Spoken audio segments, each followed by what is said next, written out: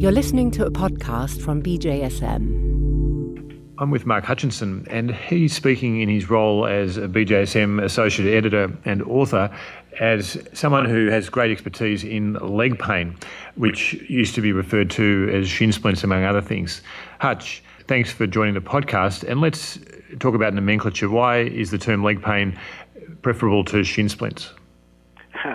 Well, I think that both terms are relatively broad, but shin splints is a term that's used by athletes, but it's very, very nonspecific. It covers too many specific diagnoses, and so it doesn't really help a clinician treat the problem. You have to be diagnosis targeted to have a best possible outcome for athletes, and I think shin splints just kind of confuses that issue.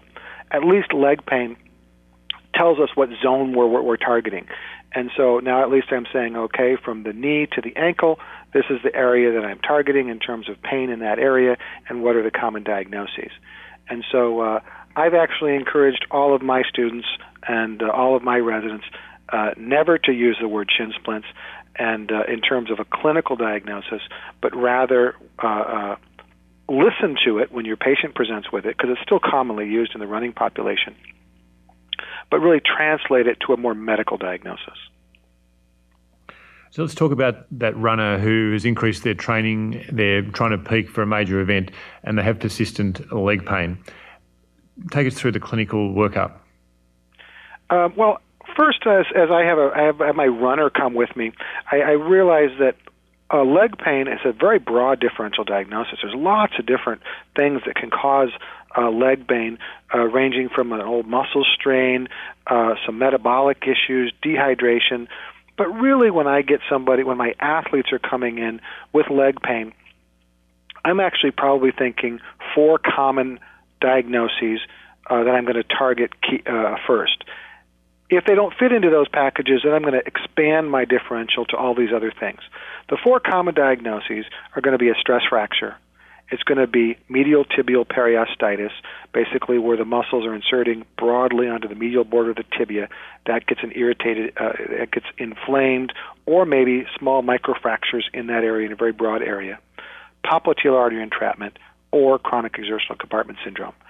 And then based on the history that they're presenting to me in terms of the pain pattern, the timing of the pain, do they hurt at rest, do they hurt at exertion, the location of pain, and some of their other symptoms, that'll help me target the rest of my workup. Because my workup, once I have this differential diagnosis narrowed, generally focuses first on the most likely diagnosis, and then I work away from that. Is there a role for investigation? Imaging studies, as part of my workup for leg pain, I will routinely have plain radiographs, AP lateral and obliques, mainly because in general they're inexpensive. But my imaging doesn't come in directly. My imaging comes in more often to confirm the diagnosis. My general pattern as a clinician is always to get a good history that's going to really narrow my diagnosis just by the story that they're telling me, especially with leg pain. And it's the history pattern that's going to be most likely to tell me what my diagnosis is. And then physical examination becomes very, very important with all of my patients with leg pain. And I'll do that, again, before I ever look at an X-ray.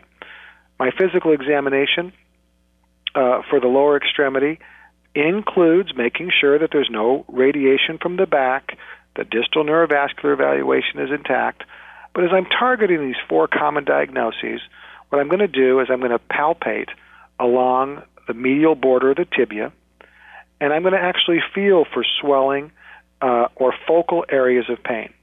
If they have a focal area of pain that when I push down and I can cover it with one thumb directly on the bone, I'm probably thinking about a stress fracture.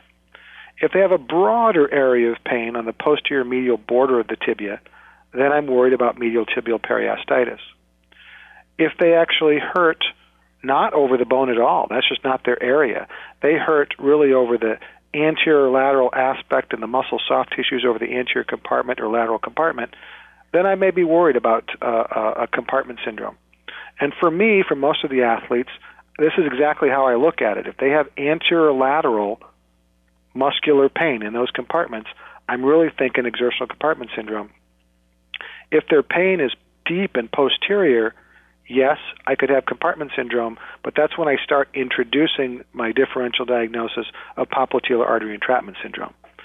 And then part of my examination, as I clarify that physically, is I will check pulses, both dorsal pedal and posterior tibial pulses, and then I'll have the patient actively plantar flex or dorsiflex.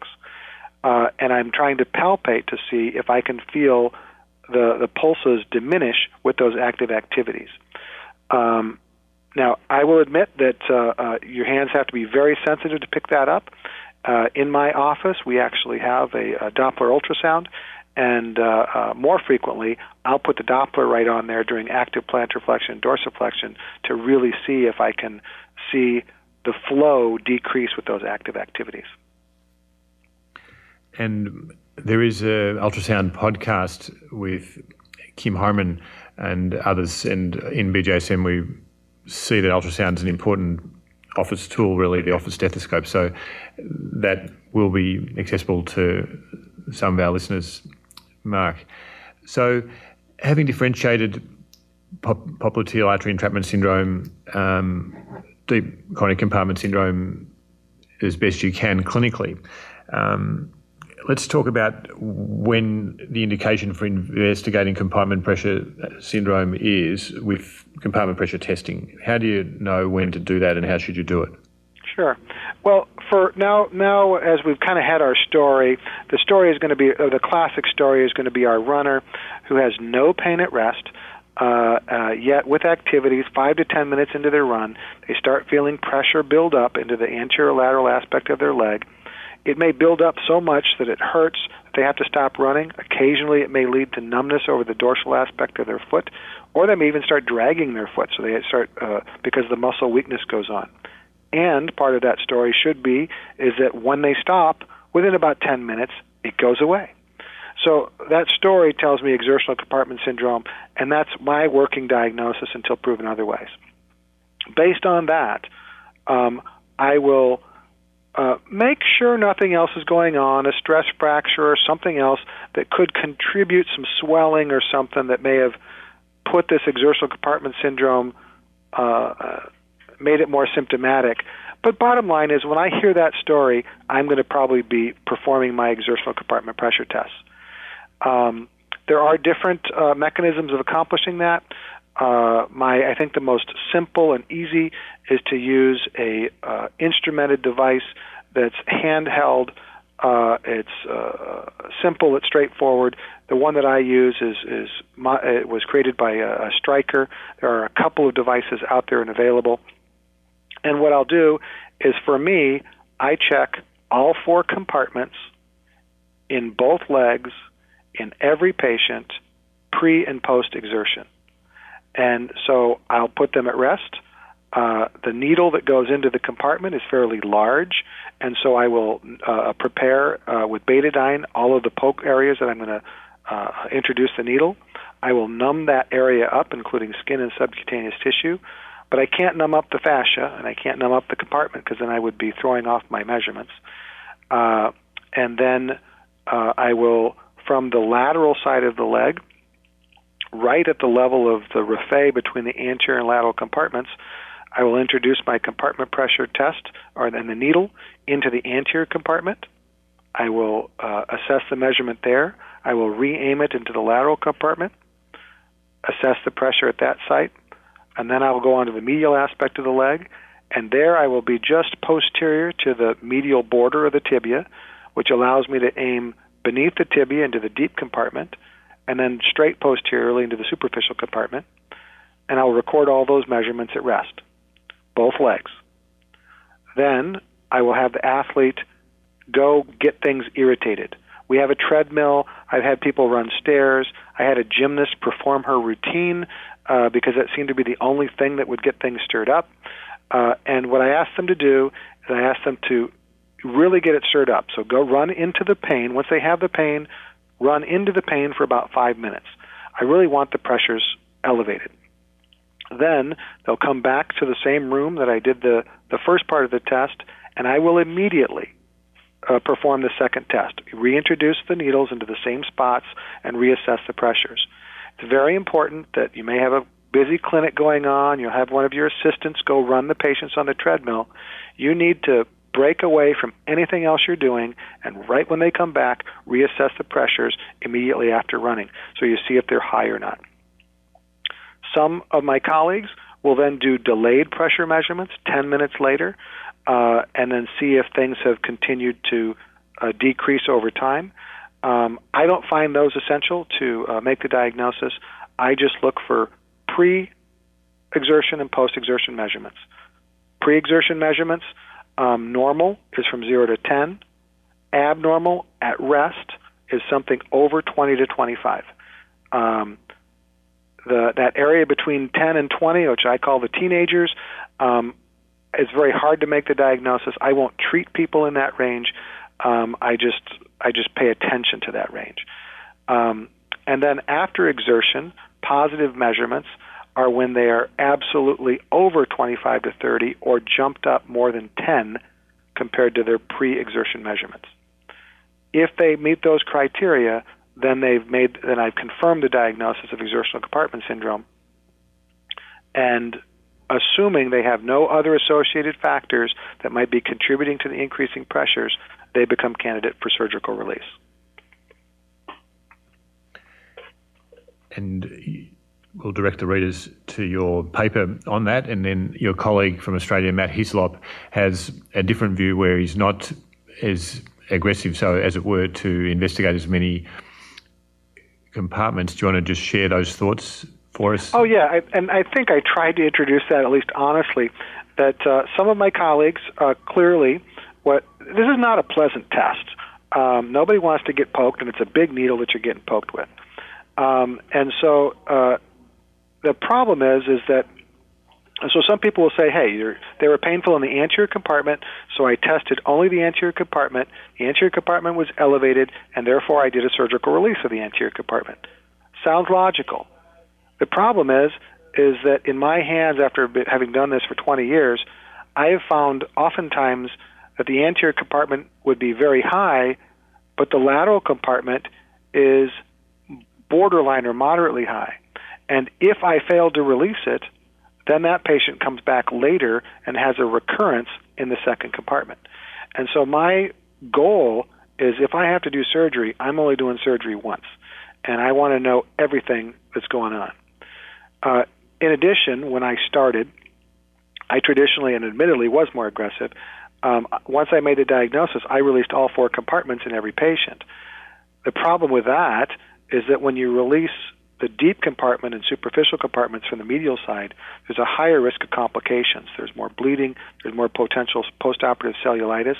And so I will do the second measurements to prove that I don't have to do that release. And so I can avoid those risks of the complications. So I try to be complete so that my patients never come back and I have no other complications. Matt Hislop and other people have suggested that multiple pokes increases maybe complication risks. I might hurt somebody permanently, injure a nerve or artery or something like that by poking them and checking these pressures. I'll tell you, in 20 years, I've never had a complication because of the testing, and so I don't think that that's a major concern. But I do seriously respect the concern of it's not a friendly test. Patients don't want to be poked that many times.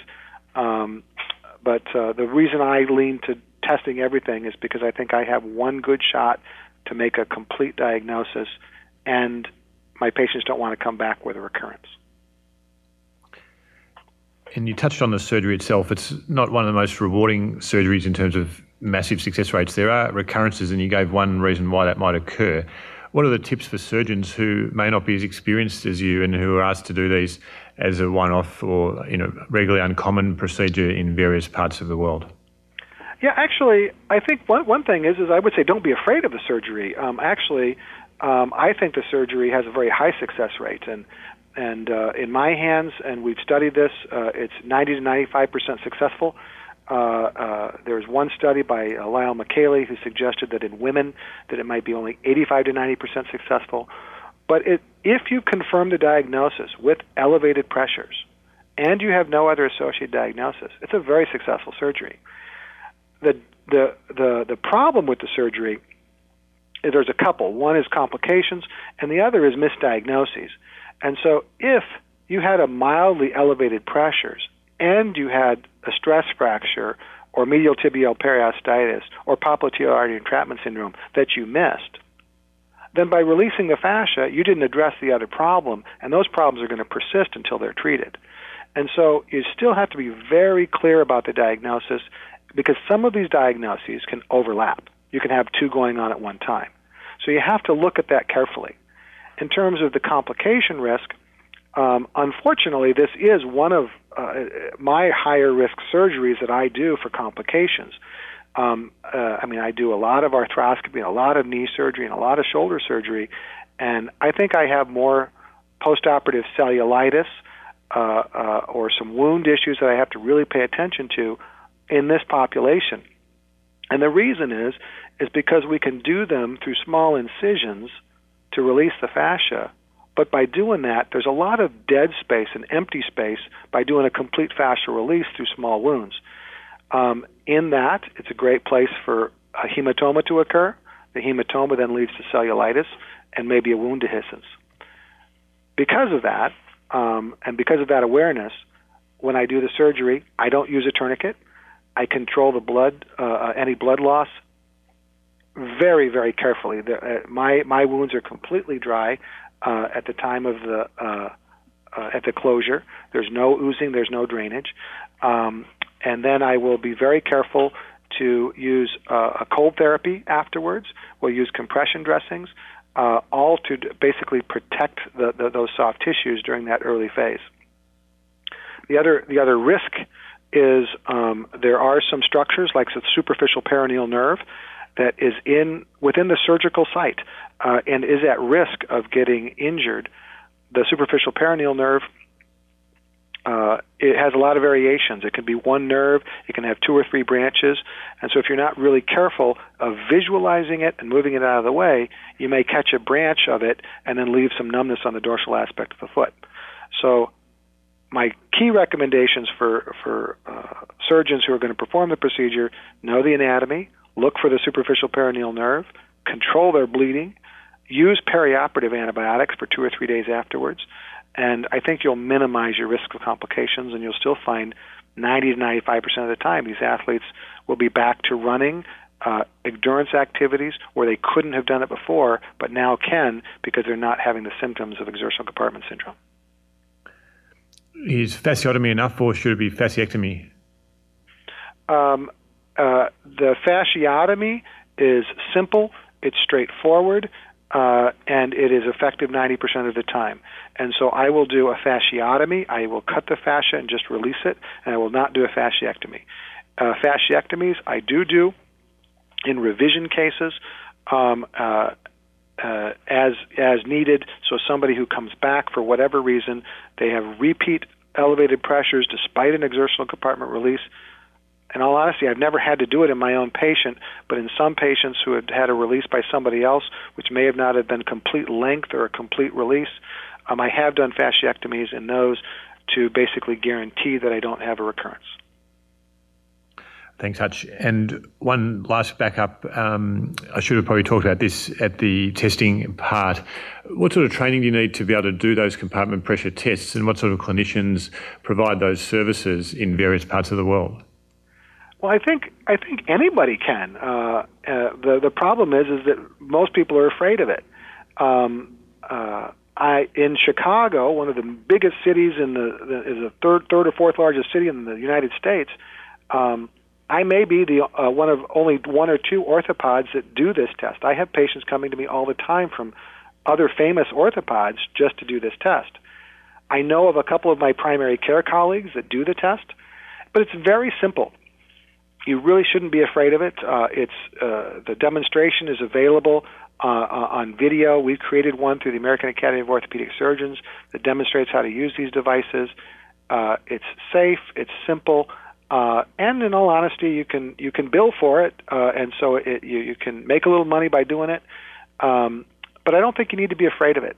And I think that if you don't do, or if you're not willing to do exertional compartment pressure measurements, then I think a lot of your athletes that are presenting with leg pain, you're missing the diagnosis. And so you have to be able to confirm that diagnosis, and either you should be doing it as the clinician who's taking care of the athlete, or you should know who you're going to refer to that's willing to do those tests. But it's pretty straightforward, easy to do. I certainly wouldn't be afraid of it. As I said previously, I've never had a complication relative to the exertional compartment pressures.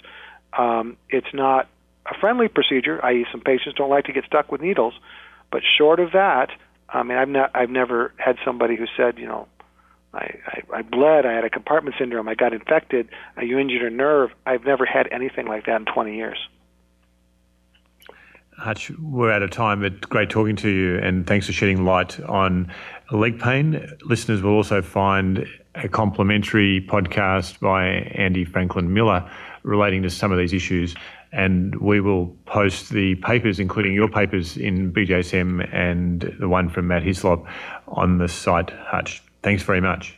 Absolute pleasure working with you once again, Dr. Kahn, and with working with British Journal of Sports Medicine. Fantastic. And listeners are reminded to follow Twitter, which is at BJSM_BMJ, for updates on what we find interesting papers, podcasts, and other sports medicine content. And the BJSM blog is tracked through Twitter, and you can find more material there. So we're aiming to be a resource for sports medicine clinicians all over the world. Thanks for listening to this podcast. For more information about this program and other BMJ Group podcasts, go to podcasts.bmj.com.